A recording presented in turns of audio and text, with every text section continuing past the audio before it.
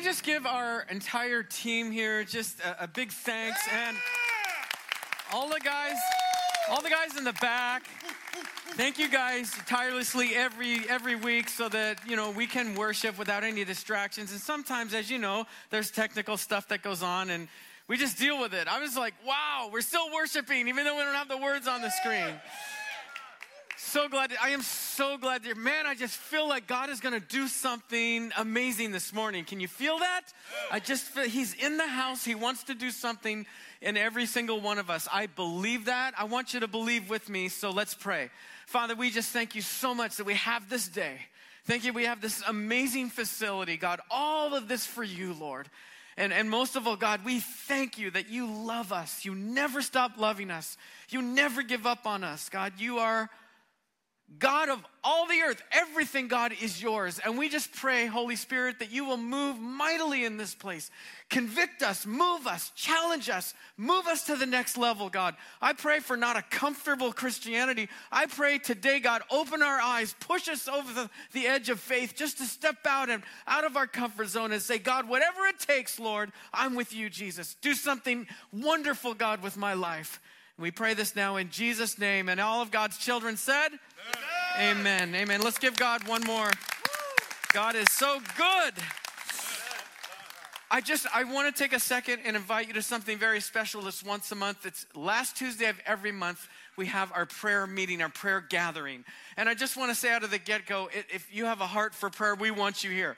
If you don't have a heart for prayer and you need something, I want you to be here. And I sincerely mean that. This prayer meeting is not where everybody's standing and praying. You can do that if you want, but there's a place and there's a moment where if you just need prayer, if you need something, if you know somebody that needs something, I really want to ask you to come 7 o'clock. You can come late, you can leave early. It's not a service where it starts and ends and just kind of formal. You just come from 7 to 8. We have full children's ministry here. So if you have kids, grandchildren, whatever, we really want you to come to prayer night. I have a firm conviction that unless we pray, unless we're a praying church, we will have no power. And if there's anything the Church of Jesus Christ needs in America today, it's power again. We need God's power. We need His strength. We need His leading. We don't need slick programs. We need Jesus. We need the power of God back in the church. And the power of God comes through prayer. So I really want you to be here with us praying. Also, we have some life change here. I just want to take a second. We're in a series called Lost and Found, which we'll get to in a moment.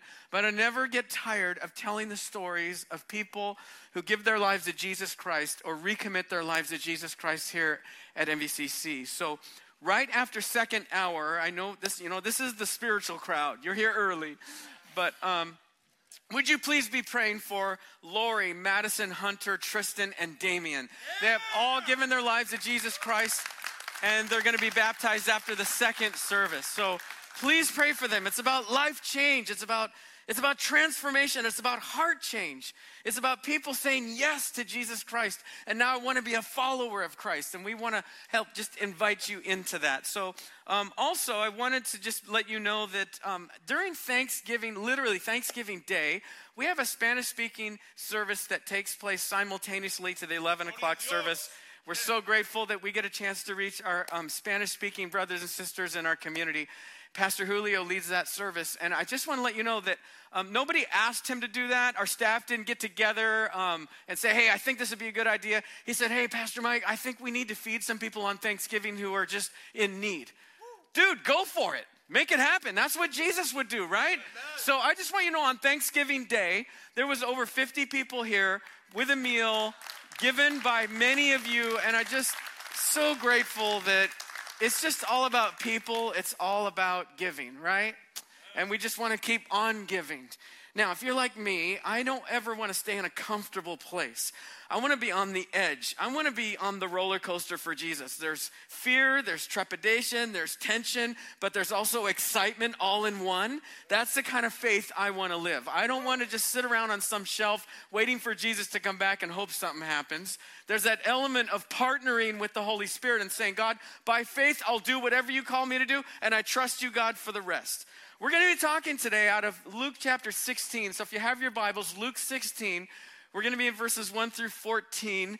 We'll get as far as we can. And before we read the text, I always like a little bit of context to the text.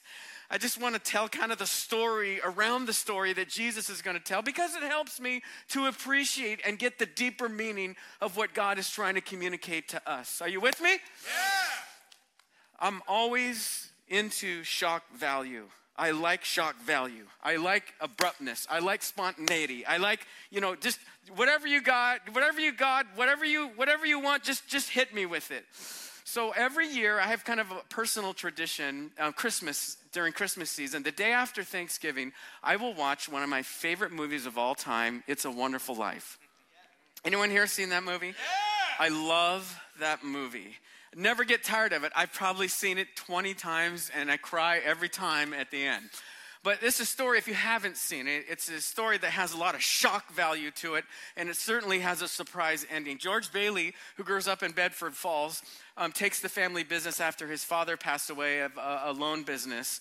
And so he kind of is in this place of feeling complacent and feeling like his life doesn't really measure up to anything. He watches his two brothers make incredible accomplishments, both business and in military, and he always kind of felt like he was second class. And so during that time, one of his associates with a transaction lost $8,000 of cash that was supposed to be deposited. Now, back in, the 1930s or 40s, whatever this was, that was a huge amount of money. So they lost the deposit, and now he begins to freak out. I mean, he is stressed out to the point that he's even thinking of taking his own life because he knows that his business is going to go bankrupt. He has nothing else to live for. He thinks his life doesn't matter anyway. And so as he's standing over the bridge, ready to jump into the river to take his own life, God sends a guardian angel to him. And in that moment, he says, I wish I'd never been born. And I love the scene where the guardian angel says, oh, really? I think we can do something about that. In fact, then he gives him a window of process to see what his life would have been like if he never would have been born. It's just a phenomenal storytelling with a shock value. During this time, he sees that his life really did amount to something. One man's life, one woman's life touches another life. Would you agree? And so at the end, towards the end of the movie, and I just blew it if you're going to watch it for the first time, but sorry, I have to tell it. I'm sorry. Towards the end of the movie, he rushes home and sees everything back the way it was. His family, his wife, and that's all that really matters to him. As he's running up the stairs and grabbing the knob off the top of the staircase, once again, he kisses it because he's so glad that he's home. He doesn't even care that he lost the $8,000. He knows he's going bankrupt. It doesn't even matter. It's his family and relationships that are the most important thing. And then this is what I love, the shock value, is people start to run into his home because of his wife, Mary, told the entire town of what happened to George, that he lost this money. And previous to this, George had helped all of these people buy a home in this little tiny town. And if it wasn't for George, giving the money to them and on loan and sometimes on a verbal agreement, those people wouldn't even have a home. So they come back and start dropping all this money into this huge basket. Do you remember this? It's even more than the $8,000 that he lost. And at the end of the story, at the end of the movie, there's just tears and joy, and the shock value isn't what I expected. It's not what I certainly expected when very first time I saw it. I say that to say this: Jesus is going to tell a story to a group of people that were following him, his true disciples, his followers, but there are also some skeptics in the crowd that are overhearing a conversation that Jesus is now giving some teaching to his disciples about what it really means, what the kingdom really is all about, and what it means to be found by God and helping other people to be found. So I want you to just go with me for a moment. I want you to imagine that you have started a business that you've dreamed of. You have began your own business. And it's a little rocky at the beginning, his humble beginnings. And as you stuck with it and persevered and dedicated and devoted yourself to what you believe God was calling you to do, and you stuck to your convictions and you stuck to your values, the business begins to grow. And it grows and it grows and it grows even further. And now you've got employees and you have managers and you have district managers and you have facilities and now you have taxes and you have all these things that encompass around a business owner's life. As you're looking through the books towards the end of the fiscal year, you happen to notice that there are some numbers that aren't matching the way that you've entrusted your manager, your supervisor, to run this part of the corporation for you.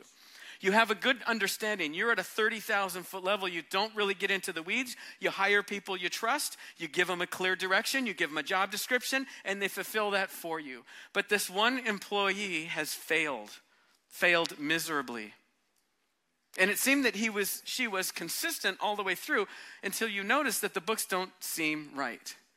So you pull this person into your office and you say to them very quietly, I've noticed some discrepancies. There's no need for discussion. You're fired. Okay? Thank you for your help. You're now fired. And I'll give you a week to clean things out and finish things up. So your employee, your supervisor, has a plan. I know what I need to do. I will go to the vendors. There are 2 major vendors, and I will go to the vendors and I will call them. And as he gives them a call, and as he communicates to them, how much do you owe the owner of this company? Let's just call it Google. How much do you owe? They said, we owe 1,000 shares. It's just way over. And we're late. We're due. Make it 500. And everything's clean and everything's done. And they do it. And you go to the next vendor and you do the very same thing. You cut it in half. When you hear about this of your manager, you pull her back into your office, you close the door, and you say to them, amazing job. I can't believe you did this. I commend you for what you did. Is that what you would do? No, but that's the shock value of the story. Jesus wants to get a point across to us so vividly, so clearly, that he gives us a shock value at the end of the story that brings truth. Should we read this together? Because I don't want to miss anything. In Luke chapter 16, we're going to read down to verses 1 through 15. Jesus told his disciples there was a rich man whose manager was accused of wasting his possessions. Isn't it interesting that very first verse, wasting his possessions? If we go back to the previous chapter 15, remember Jesus talked about a lost sheep, a lost coin, and a lost son. Do you remember when the lost son wasted everything? We're staying with the same thing here. I just wonder if there's anybody here that's ever felt like they've wasted something. Have you felt like you've gone into a far country and wasted something of your life? I'm sure we all have. Maybe it's just me. Okay, verse 2. So he called him in and asked him, what is this I hear about you? Give an account of your management because you cannot manage any longer. Basically, in nice words, he's saying, you're gone. You're done. The manager said to himself, what shall I do now? My master has taken away my job. I'm not strong enough to dig, and I'm ashamed to beg. I know what I'll do so that when I lose my job here, people will welcome me into their houses. So he called in each one of his master's debtors. We'll call them vendors. And he asked the first, how much do you owe my master, my boss? Well, 900 gallons of olive oil, he replied. And the manager told him, take your bill, sit down quickly, and make it 450. And then he asked the second, how much do you owe? 1,000 bushels of wheat, he replied. And he told him, take your bill and make it 800. And the master commended the dishonest manager because he acted shrewdly. For the people of this world are more shrewd in dealing with their own kind than are the people of the light. That's us. I tell you, use worldly wealth to gain friends for yourselves so that when it is gone, you will be welcomed into eternal dwellings. Whoever can be trusted with very little can also be trusted with much. And whoever is dishonest with very little will also be dishonest with much. So if you have not been trustworthy in handling worldly wealth, who will trust you with true riches. And if you have not been trustworthy with someone else's property,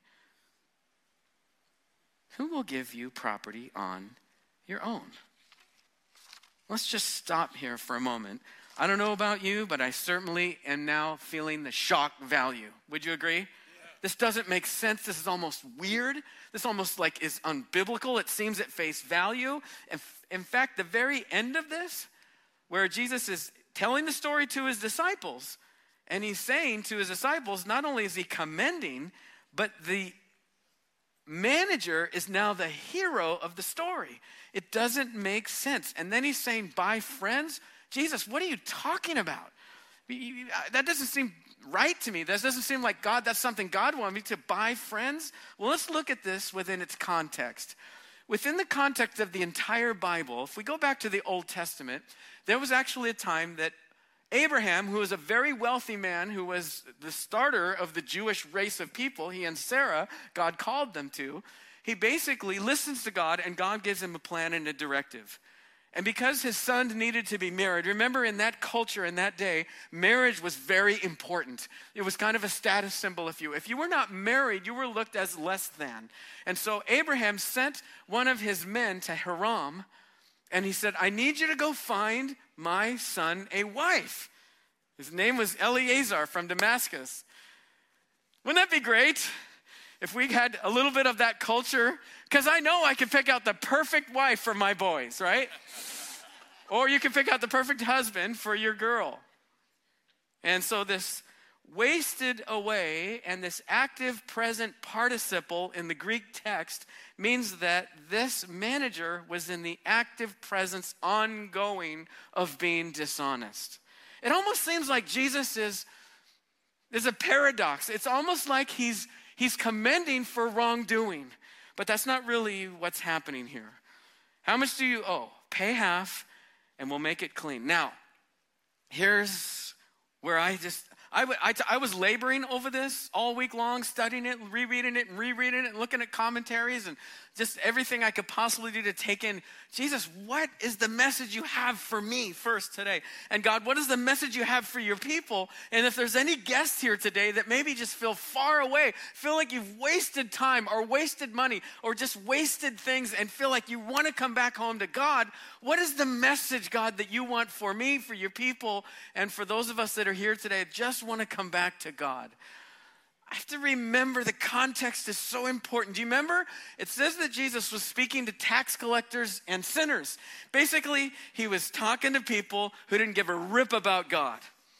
They didn't care about God. They didn't care about church life. They didn't care about what God was doing. All they were consumed with was their own life. Very selfish living. And it's very intriguing to me to know that Jesus spent a lot of time with people who didn't care anything about God, didn't even believe in Jesus, but Jesus spent time with them. I love that. I love that because I think one of the detriments of church life today in the Big C church across the entire country is that we spend all our time with us. We spend all our time with Christians. We go to a Christian hairstylist. We go to a Christian banker. We go to a Christian loan officer. We have Christian friends. We go to Christian movies. And everything's Christian. And there's nothing wrong with that. But if it's out of balance, there are people that are lost who need to be found. And God wants to use you and I to help them to be found. So in this context of tax collectors, they were the most hated, most vile, most vicious people besides a murderer and a rapist back in the day. They hated them. And here's the reason why. Because they coupled with the Roman government and because they were one about one thing, and that was about money. It was about greed, it was about power, and how much can I pilfer my pockets with? And so this is what they would do. This is what the manager would do. There would be a set amount of money that he would collect from the vendors, collect from those debtors.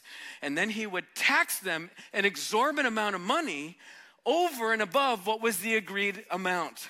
And so what the manager does here, he does something phenomenal. It's unheard of a tax collector. He would go back to these debtors and he'd say, what do you owe my master? And that figure, he would cut it in half because he was taking his amount out that he was going to stuff in his pockets and saying, I'm going to forgo that. You with me? This changes the whole context. Now I understand why Jesus said, I commend you for what you did. Because you stopped being so selfish. You were stopping thinking about yourself. And the text here is so simple for us now to understand that unbelievers can be more devoted to worldly interest than the people of God are about the interest of God's kingdom. I want to say that again. This is the overlying context and the meaning of what Jesus is speaking to us today. Unbelieving people who give a rip about God, tax collectors, sinners, prostitutes, all the people that Jesus hung out with, can be more devoted to worldly interests than the people of God are about the interests of God's kingdom. That's not right. I think we should be the hardest working people on the face of the earth. I believe that. If you're a Christian, you should work hard. You should have values. You should have conviction. You should have integrity. And when you blow it on the workplace, you say, I am so sorry. I will try harder to not let that happen again rather than cover, well, it really wasn't me, my coworker, and all the things that we do try to cover up. We should be the ones that don't take things from the office. We should be the ones that are encouraging others. I have one of my dreams I have for business people here in the OC, if you're a business owner, is for you to say, find the Christians and hire them. Yeah. Because they're the most honest, hardworking people on the face of the earth. We got to have them. They're the most dedicated, devoted, smart, shrewd, purposeful, and strategizing. And that's what all this means.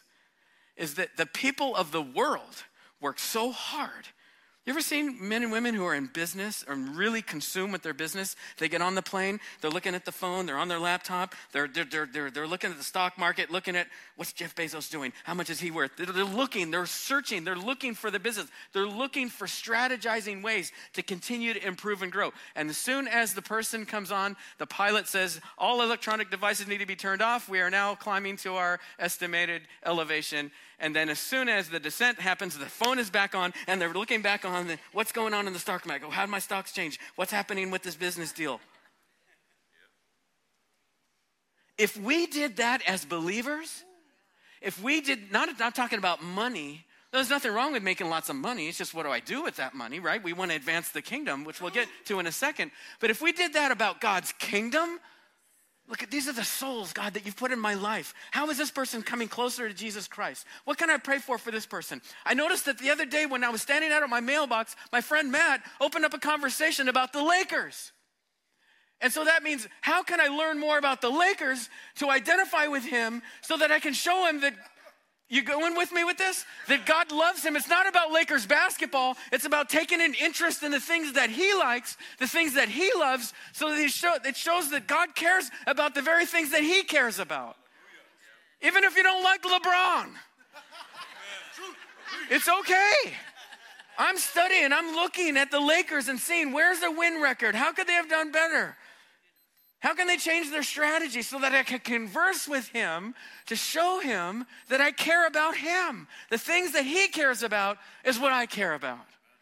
You see, if we strategized about people first, rather than my bank account, the stock market, what's happening with crypto, and again, it's not wrong to do that. But when I have it out of balance, Jesus is making a point here that's so crystal clear for us today. I want you to be about my kingdom first. It's my kingdom first. It's about people. It's about advancing the people of God. It's about people getting saved and becoming disciples. It's about people's lives being transformed from the inside out. And I'm not going to peel away the clouds, God says, and speak from heaven the way I used to. I'm now going to use you. I'm going to use my people. I'm going to use the people that have responded to me, that knew they were lost. I found them. I saved them by the cross of Jesus Christ and the precious blood of Christ that forgives us of all the stuff we've ever done wrong. Think about this for a moment. Every rotten thing you've ever done has been forgiven. Every rotten thing you've ever thought of has been forgiven. You are saved. You are going to heaven. You are forgiven. You are filled with the Holy Spirit. You are heirs, co-heirs with Christ, Romans 8 says. You are part of his family. You are God's son. You are God's daughter. And now because of that, you are so transformed, it is people first. God's kingdom first. He wants you to live in his favor.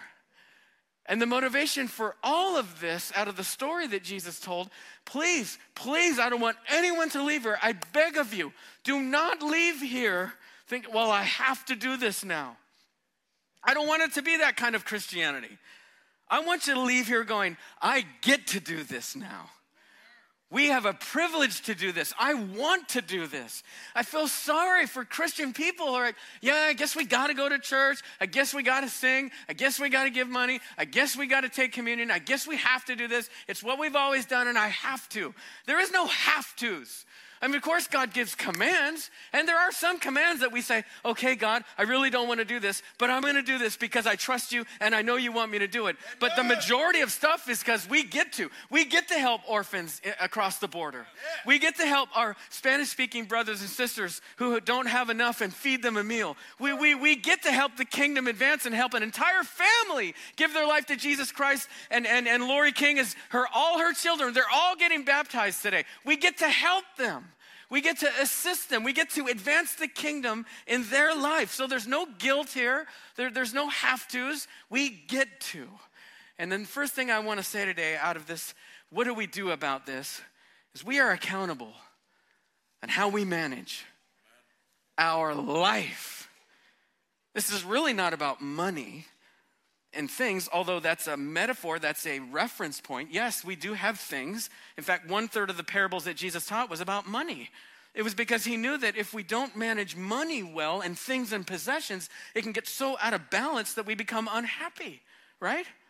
And so he wants us to have a great life. God wants us to have a devoted life, a surrendered life to him. And so it's good for me to know. It's good for me to be reminded this morning that I am accountable on how Mike Miola manages the things he has. Because it's all his anyway. It's all his.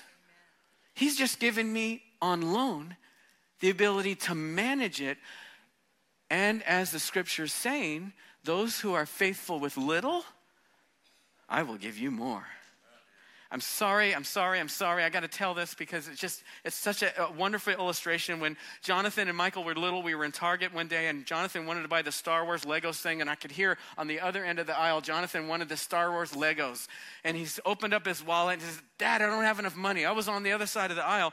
I hear Michael, his older son by 2 years, open up his wallet and say, that's okay, Jonathan, I'll cover you. I didn't ask him to do it. I didn't tell him to do it. He just did it. Now, I wish I could tell you that my sons did that every day or everything. But what I want to say is that snapshot right there, that is exactly, I wanted to give my son another $20 bill, not because he asked for it, not because he worked for it, because of his generosity. I wanted to bless him with even more. I just believe there's a principle with God. The more that we give, the more that we surrender, the more that we are holding things loosely in this life so that we can advance the kingdom first, he will replenish it with even more. And those blessings might come monetarily. Those blessings might come possessionally. Sorry, that may not even be a word, possessionally, but with more possession. Or it might come in spiritual ways. God may want to heal some things in your marriage. And sometimes the Holy Spirit just gets in there like glue. And sometimes he solves problems that we try to solve ourselves. And God does it because of a generous heart. I have seen these things happen in my own life. I'll be stressing about 25 things, and because God's helped me to stop focusing on me. It's not about me, it's about you and people. And I get myself off of myself and get them onto others. I'm amazed at how God can solve problems. The problems don't seem as big because there's a principle that he's teaching us. It's about kingdom living first. It's about lost people getting saved and becoming followers of Jesus. I don't know if you heard this, but there was a man who decided in his life that he was going to be a good manager. And so in his living room, he decided to build picture frames. And out of his garage, he sold picture frames. And many, many years later, you know it, called Hobby Lobby, is now one of the most successful businesses on planet Earth. Because I believe he devoted everything to God. One of the reasons I know that is I've read things about him, but then when I tried to drive up on Sunday morning to Hobby Lobby and it's closed, right? Because he has a conviction. We're going to worship God and we're going to give my employees the day off to worship God. Funny to me how they're not going out of business. Interesting to me that they're making more money. And what's he doing with his money? He's advancing the kingdom. So many opportunities he has to give and to bless others over this vast amount of area we called earth, that he's helping people to know Jesus Christ. I'm gonna just through this as we wind this down, I just want to help you with some practical ways of how do we put this together. I mentioned last week there's a thing called Giving Tuesday. You might have seen that all over the internet. It's a movement that started. I'm not sure of the exact details of it. I didn't have so much time to study it. All I know is it's there because I was studying for my sermon, so I got to focus on that. But bottom line is this, they encourage everybody in America to give to a nonprofit organization last Tuesday. So Tuesday, in my box, I opened up an envelope from one of our peeps, one of our MVCC people. It was a nice long note in there about how God blessed their life, changed their life, got him off drugs. He's incredibly just blessed of God and all these nice, beautiful things about MVCC and all of you really about how he loves to be here. And the check spilled out as I opened the letter and it, you know how a check can twirl? Oh, sorry, checks are those things, those paper things that we used to write on. And I picked it up, and it said, Mission Vale Christian Church, $25,000. $25,000, right? Now, here's what I wrote this person back. After I was like, wow, amazing. Oh my gosh, we are just finishing our children's and youth departments. That's going to help us because there was a little bit of over budget, not because of reckless spending or anything, but just because of things cost more and people don't show up to work and it takes longer and prices go up on everything. So I said, this is going to help us in ways that you can't even, you don't even know. And then I wrote in the text, can't wait to see what's going to happen to you now. See? So if anybody here has $2 million, because that's what we owe on this property. I'll tell you what, before I leave, I want to pay off this property.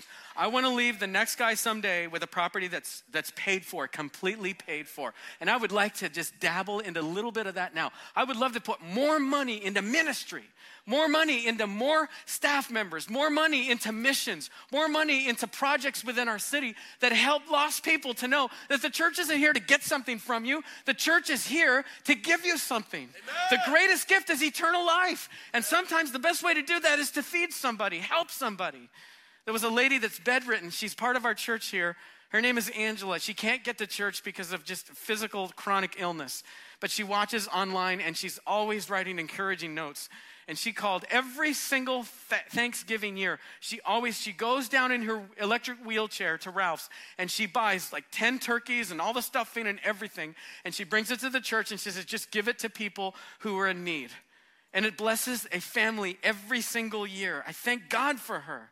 And I see God doing amazing things in her. This year, they got to cook the turkeys and do it here on campus. My point is this, she's getting blessed. Proverbs 11:30 says this, the seeds of a good deed become a tree of life. The seeds of a good deed, no matter how small, no matter how big it is, becomes a tree of life. It grows. And here's my favorite part of the verse. And a wise man, a wise woman saves souls. You want to see a church full of wisdom, a church full of power? People are getting saved because we care, because our priorities are people first.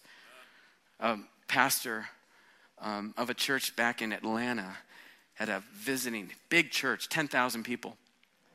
One lady stepped up after the service was over and met with the pastor and said, hi, you don't me, but I know you. He says, oh, tell me about that. You were in my restaurant. I'm a waitress. He looked at her and said, oh, I remember now. She said, I knew you were the pastor of that big church in town. Now watch this. I was watching how much you were going to tip me. You know one of the saddest things I heard from one of the waitresses that got saved here about 6 months ago? She works in bartending and she's a waitress. She says, the Christians come in and I know who they are because they bow their head and they pray. This is before she got saved. And she said, they would stiff me. They would give me dollar bills. They wouldn't give me, not all Christians, but some of them wouldn't even help tip me what it was worth to serve them. She said, I came back to your church because you were so overly generous. I'm here. See the little things in life? Hopefully the Holy Spirit is now firing off all this shock value of all these things that we can do for people. Why? Because it's about lost people getting saved. It's not about me getting my Holy Spirit on. It's not about me having a fulfilling Sunday. It's not about me having everything fall into place and I got all the green lights on my way to work on Monday. It's not about, everything I get the best parking spot at Christmas time. It's not about that. It's about people. It's about letting someone else have the parking spot. It's about waiting for the person who's crossing against, I can just squeeze in before they get in the crosswalk and turn right on that red light. But it's about waiting for someone and waving. You never know the smallest of things, the difference it can make. Why? To save souls. One family did this at Chick-fil-A while they're waiting in that long drive-through line. They decided to pay, didn't know the person, didn't know the car behind them. They decided to pay for the person behind them in the drive-through line. This is what the young guy, probably his first job, he was 16 years old. He says, the person in front of you paid for your meal. He says, I've never seen anything like this before. It makes an impact, the smallest of things. What Jesus is communicating here, it's not about hoarding. It's not about keeping all my money. It's about giving, saving, and spending in that order. My wife and I have always, and this is before I was a pastor, I tell you the honest to God's truth. Before I was even a pastor, we decided because God had saved us. How could I say no to God? How could I hold anything back from God? God, everything is yours. And we are going to purpose to give you our first fruits, Lord. When there's opportunity to help somebody or give to my church, whatever, I'm just going to do it and I'm going to trust you. And then you told me to save because someday family and all these expenses are coming, and then spend properly, God. How would you spend this money, Jesus? How would you appropriate the possessions that you've given me? How would you manage the home that I now live in to advance the gospel with what you've given me? That's the real question. And so the second thing I want to ask you to do is build relationship with lost people. Build relationships with them. Don't put a distance between you and your unsaved friends. And if you're here and you're not a Christian yet or thinking about being a Christian, we don't think you're less than at all. And I'm not meaning to talk about you like you're not here, but I'm just saying we all got a lot of lost people in our life. We were lost. Lest we think we're all that in a bag of chips, we're not. We were lost. Never forget where you came from. You never forget where you were. How Jesus rescued you out of the depths of despair. Well, I was really never in the depths of despair. Oh, really? Really? You never sinned, you never did anything wrong, you never rebelled against God, you never ran away from God, you never lied, cheated, stole, you never got caught in your mess. Man, if I had time and listed all the things that I did in my life, you probably wouldn't come to this church. But thank God for grace. Amen. Thank God that he saved us, right? So build relationships with them. Hang out with them. Go to the Christmas parties with them. Invite them over to your house. Go to the ball games. Do things with them. Don't do what they do, but be with them, right? And number 3 is this.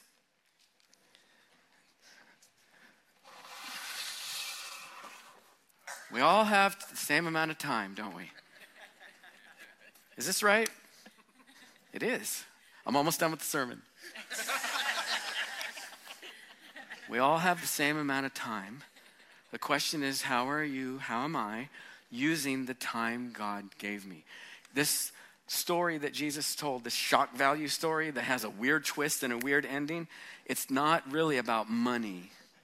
It's about heart. And the second thing that we all have here in South County is we have a lot of this. Now, I wish this was real, because I'd drop this right in the offering plate and just say, Lord, it's all yours. But here's the deal. What we get trapped into, and I find myself doing the very same thing. Well, if I had more, I'd give more. No, you wouldn't. It's true.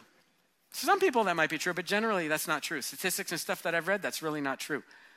If I have little and I give God first fruits, then I believe there's a blessing that comes. And it's fun to give, isn't it? It's fun. It's fun to give back to people. Your time, your money, your resources. Hey, you need my car? You need to stay in a room at my house? Here, you need money to get things going? We're here to help you. I'll close with this, and then we'll be done. Give, save, and spend. If you have notes there, give, save, and spend. It's so simple, isn't it? I was on my way to work about 3 weeks ago, and on the radio, sometimes I listen to, that radio is the thing that we used to have in our cars, remember? Spotify and all that. I got that too, but once in a while I just like to listen to some news radio. What's going on in the world this morning? Jeff Bezos. Jeff, if you're watching, baby, please listen to me on this one. This is the guy that took purchased the property that we were looking at about 250,000 yards from here on Geronimo and Alicia, the Amazon distribution store. We wanted that property for our school, our church, the whole deal. They only wanted $40 million for it. And then we had to, demo the whole thing and start over. So this was about 10 years ago. We just didn't have the resources at the time. So Jeff comes in and I'm so happy for Amazon. Because when my wife orders stuff, it's like Christmas every day. I'm like, what did we buy now? What is she doing? Here's what I heard on the radio. Jeff is going to give most of his money that he has away before he dies. Did you hear that? If the world, I don't know where he is with faith. I'd love to sit down and have a cup of coffee with him. How much can you write the check out for, Jeff? For the church? But if he can do that, what could we do? So here's my first thought is, I'm going to write him a letter. So I asked our receptionist, Kelly, I said, could you get me the address, the main office for Amazon? Because I'm writing him a letter. And I thought, well, if I handwrite it and I take some pictures of Kids Club and our after-school daycare programs and our preschool and let them know that we're not just a Sunday morning, church, but we have outreaches to the community, but we're under this $2 million debt. $2 million is like 2 pennies to him, right? If we could get out from under that debt, there'd be so much more freedom to do more ministry, right? So I'm thinking if I handwrite it, then he might take note of it and send some pictures and stuff. And then I thought, no, I'll professionally do it. I'll have Kelly do it because she's a better writer than I am. And I'll just have her do it. And then I'll put Missionville Christian Church on the... And then the Lord spoke to me and says, yeah, that's all good. You can do that. But what are you doing? See? I think I want to finish on that. Lord, I just thank you so much for your loving kindness. Lord, sometimes it's hard to come to church. It's hard to come to a church service. We admit that, God, because sometimes I get hit spiritually right between the eyes, or I feel like I get hit on the side of the head with a 2x4. But I thank you that there's shock value. I thank you because I want to be more like you. At Missionville Christian Church, God, we want to be more like you, Jesus. So help us, God. Help us to step out in faith and trust you with our time and our talent and money and resources and everything that you've given. We have so much here, God. We want to be the kind of people that lost people look at and say, okay, I'll hear about your God. I'll come to your church because we simply love you and love people. That's our prayer, God. If there's anyone here today, Lord, that's just not sure about what it means to give their life to Jesus right now, God, I pray there is a holy moment for us to do that, God. In Jesus' name. Amen. This last portion of the service, just to kind of finish things off, we always want to just give you some time to pray and just sit with the Lord at that Last Supper table and be able to just be in the moment to thank him, especially over Thanksgiving weekend. Jesus died on the cross. He rose again to make all this possible. It's because he gave everything, right? And this is a wonderful time just to take a moment as the music is playing. Just say, thank you, God, I'm saved. Help me to be a good manager. I thank you, God. Without you, I'd be lost. In Jesus' name. Thank you so much for joining us at Missionville Christian Church. Just know that we always have live services here every Sunday at 9 and 11 a.m. We'd love to have you here, and we'll see you next time.